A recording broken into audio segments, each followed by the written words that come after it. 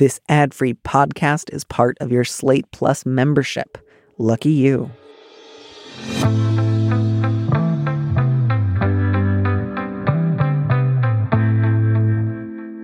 Hello and welcome to this mini episode of Big Mood, Little Mood.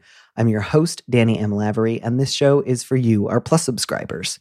Our guest this week is Gates McFadden, who you might know as Dr. Beverly Crusher from Star Trek: The Next Generation. She's also the host of a new podcast, Gates McFadden Investigates Who Do You Think You Are?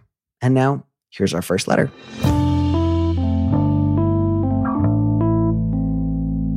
I'm wondering if I could ask you to read our first question.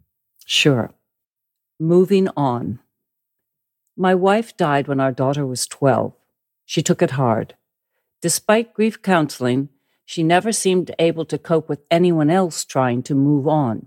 Her older brother sold my wife's old car and she lost it, even though it was decades old and breaking down. She was upset when we had to get rid of some of the old furniture that had been ruined in a flood. I cautiously started to date again during her college years, and she was standoffish but civil to any woman I introduced. Now I'm engaged to a woman with 11-year-old twins. They moved in during quarantine, and we had the house remodeled. My sons took it well. Their sister did not. She directed her ire towards my fiancé. Her childhood room had been divided so the twins could get a bathroom, and she lost it, screaming and using vile language to describe my fiancé and her children. I demanded my daughter apologize. She said that this was her home and that bitch ruined it. I said I loved her, but that she needed professional help, and she stormed out. Now she isn't speaking to me, even though I've tried to call and email her. My fiancé is shaken, and my sons worry the estrangement may be permanent. I love my daughter, but she is 24, and I don't know if there's anything else I can do to help her. Gosh, I'm not sure that I know anything myself. I was sort of struck by two things in this letter, one of which was just this is incredibly sad. And the other was just, I was really impressed with this letter writer for staying as kind of calm in the moment as he did. I often hear from people who have been really intensely provoked by a relative and end up responding very much in kind. And so given the sort of level of provocation here, I'm really glad that the letter writer was able to sort of confine himself to just saying, you can't talk to her like that. You need to leave. I love you. Yeah, I think it's really good that he stood up for his fiancée and her kids and said, that's not appropriate. You can't do that. And it's important that he said, I love you. I'm not sure I go with when he says, I don't think there's anything I can do to help her. I say, you can always find other things to help people. And the biggest way is to continue to love her and embrace her as much as you can possibly do. Even if she's not ready to be able to accept the love, you can always still not close off yourself. And that's easier said than done. I'm very amazed that he was strong enough to say, no, I needed to move on, and it's taken time. It's not like she was suddenly 14 or 15. Quite a bit of time has passed, right? Yeah. I mean, she's 24. I was living in my own place. I didn't want to live at home, right? Yeah, I took that moment to mean not necessarily that she was going to be moving back in so much as she just felt like that will always be my childhood bedroom and it needs to stay that way forever.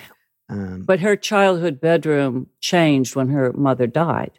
Right. And so it's never going to be the same. That was the big remodel. The big remodel is the person who made you feel the most special in the world, which is, of course, a wonderful thing.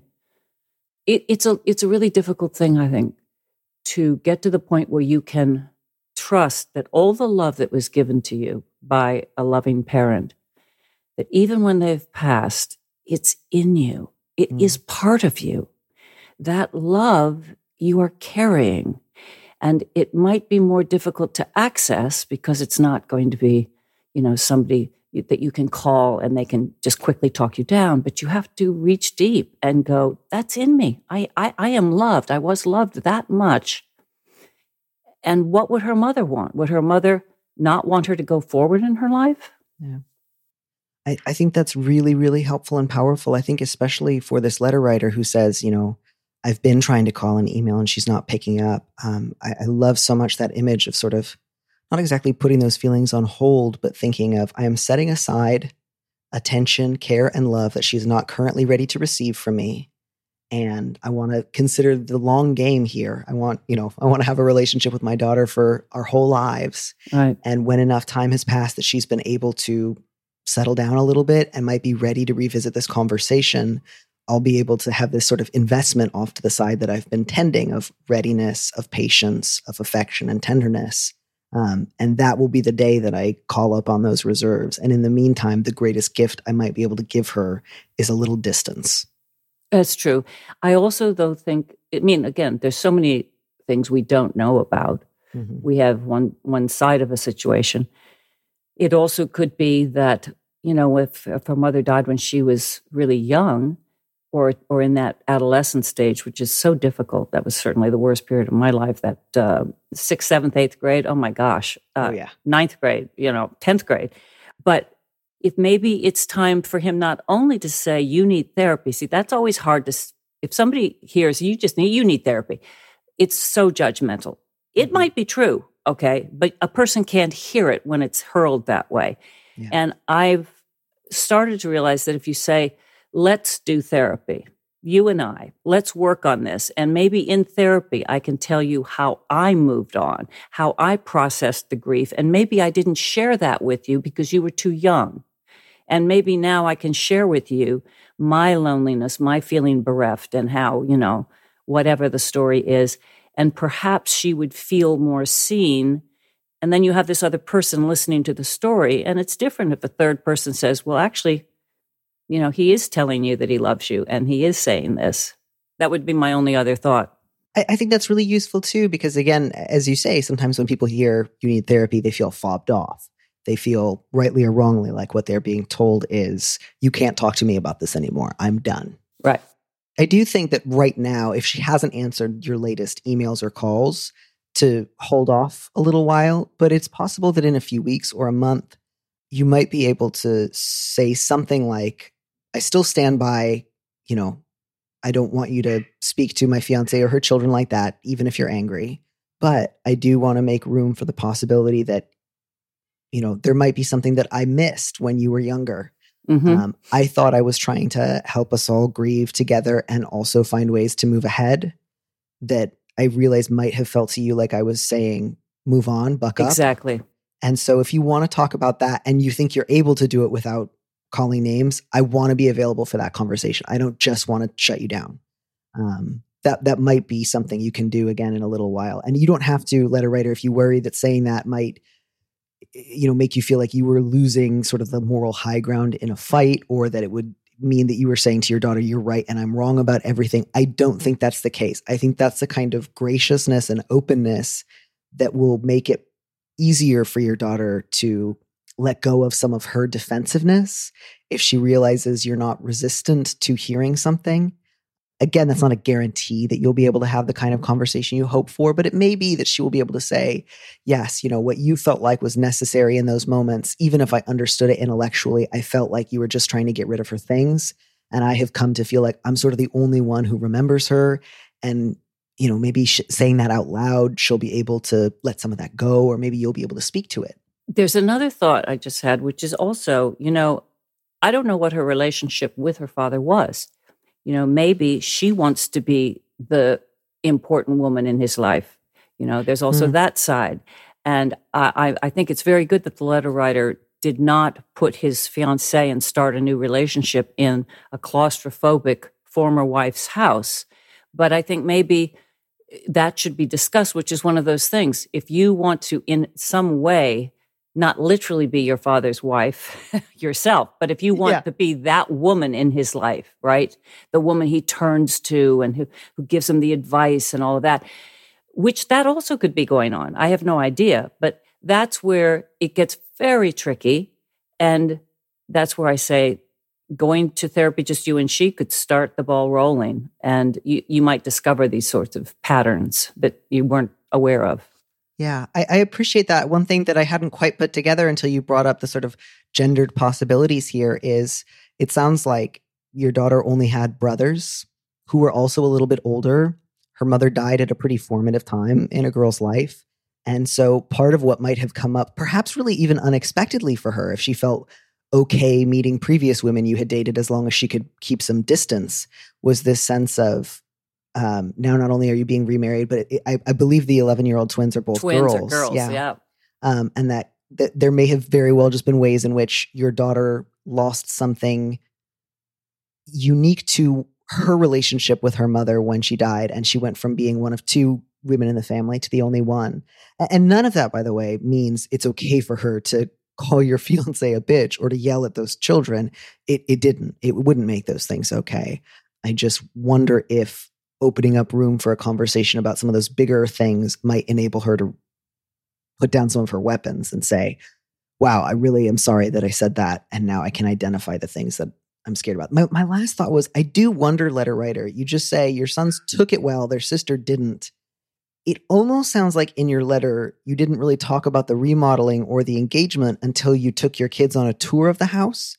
And that could have just been editing for time. But I do wonder, again, without saying, oh, if I didn't do this in all the right ways, I deserved what my daughter yelled at me. I just mean, if the first time you told her I'm engaged and we've remodeled the house was when she was coming by and you were showing her the new stuff, that might be something you might want to reflect on and think, in retrospect, if I had this to do over again, I would tell her about it sooner. I would tell her about it in private so she could have a reaction with just me before I put her in a group setting. Mm. But then, there's something about the way a lot of kids today feel that they are living at home longer.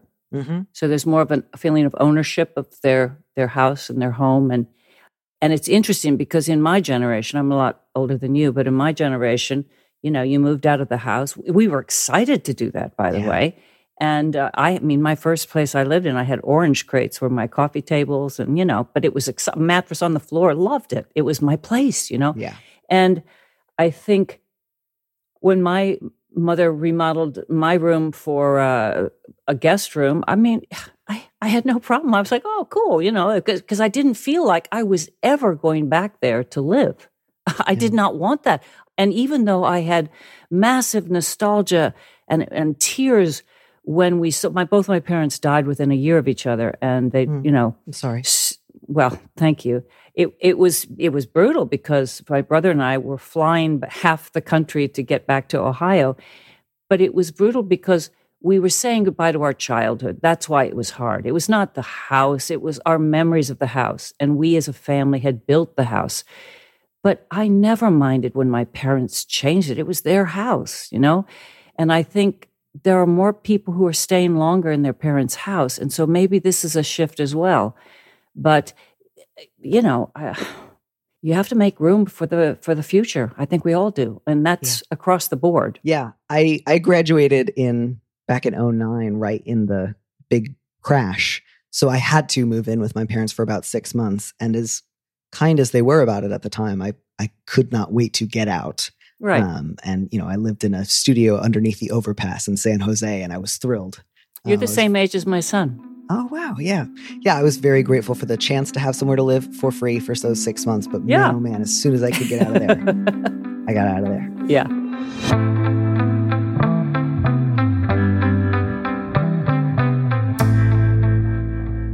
Thinking a little bit about what you were saying earlier about the masks, the clowning, the sense of sort of holding yourself back at the time because miming is not cool. Unicycles are not cool. And I was thinking specifically, I did not do anything remotely like clowning when I was younger, but I did ride horses for a number of years. Mm-hmm. And the kind of women who teach horseback riding have always terrified me. They're the kind who always have like little cross stitches on their pillows of like, I can only please one person per day. Today is not your day. Tomorrow's not looking good either. And are just serious women with a gimlet eye. And I was just terrified. And they would like the one thing that they would always say is you ride like you're terrified of falling off. And you need to know if you keep coming back, you're going to fall. You need to get ready to fall. And I just, my whole thing was like, of course, I'll do whatever you say because you terrify me. But that was the one piece of advice I couldn't internalize. I just thought in my head, like, you wait and see. I will be the one kid who goes their entire life without ever falling off a horse. I may end up being very bad at riding horses, but I will never fall. That will be my one thing. And I was able to like clutch on the saddle and put it off for 6 months longer. But of course I fell and I hated it. But it also, once it happened, it was just like, now I'm not terrified. But you see, also, that's great. And also the whole key to the clown is the success of a clown is born in the failure. Mm. And if you cannot deal with the failure, then you're not going to be able to laugh at yourself. And if you can't laugh at yourself, you're really not going to understand the whole concept of that kind of comedy, because it is a very vulnerable and sometimes uncomfortable feeling. But what happens is once you realize and actually can feel, and every time you go back to it, it's just as terrifying as the first time. But once you realize that the power is in your failure, it's that moment when we identify with you, because we've all been there where you don't. Your whole trick, you've come out with your plate with eggs on it and you were going to spin the eggs and the eggs have all crashed on the floor before you even started your act. And you're there and it's like you're naked, It's understanding what is your impulse. And having taught this for years, there are some people who literally disappear. They can't connect with the audience. They're just like, they hide from us because they can't deal with it.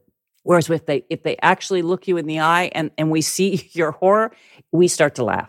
There are other people who get aggressive to the audience because they want to take it out. They're angry, I mean, everyone has their own way of doing it. And to me, it's been my favorite thing teaching has been working with clown stuff or Greek tragedy. Those two things have really always been my favorites. They're very similar, actually. Yeah, I can believe that. It's so weird that this takes me back to the first letter that you and I tried to address today. But I think if there is any consolation or freedom that I might want to offer them, it is that sense of, well, in some ways, the worst has happened. This thing that you were able to sort of keep at bay for a while by being standoffish but civil on the subject of your dating. Now your daughter has stood in your house and called your new stepchildren, sons of bitches. So you dropped the eggs. The worst has come to pass. She screamed at you and stormed out of the house. It got as bad as it's going to get, which is not to say you couldn't still end up hurting each other, but there's at least that sort of relief of, we pulled off the Band-Aid. The bad thing happened. We had it out. Now we don't have to tiptoe around it saying like, oh, we better not go there. We went there, it happened. At least now we can try to say, God, that went terribly, didn't it? How do we pick up the eggshells? Yeah, and it's also not okay. It's not okay in that situation because you're not in a theatrical setting where where the point is to get the laugh, I mean right. You're trying to come together. Thanks for joining us on Big Mood, Little Mood with me, Danny Lavery. Our producer is Phil Serkis, who also composed our theme music. Don't miss an episode of the show. Head to slate.com/mood to sign up, to subscribe, or hit the subscribe button on whatever platform you're using right now. Also, please leave us a review on Apple Podcasts if you get a minute. We'd love to know what you think. If you want more Big Mood, Little Mood, you should join Slate Plus, Slate's membership program. Members get an extra episode of Big Mood, Little Mood every Friday, and you'll get to hear more advice and conversations and interview questions with our guests. And as a Slate Plus member, you'll also be supporting the show. Go to slate.com/mood plus to sign up. It's just $1 for your first month. If you need some little advice or big advice and you'd like me to read your letter on the show, head to slate.com/mood to find our Big Mood, Little Mood listener question form, or find a link in the description of the platform you're using right now. Thanks for listening.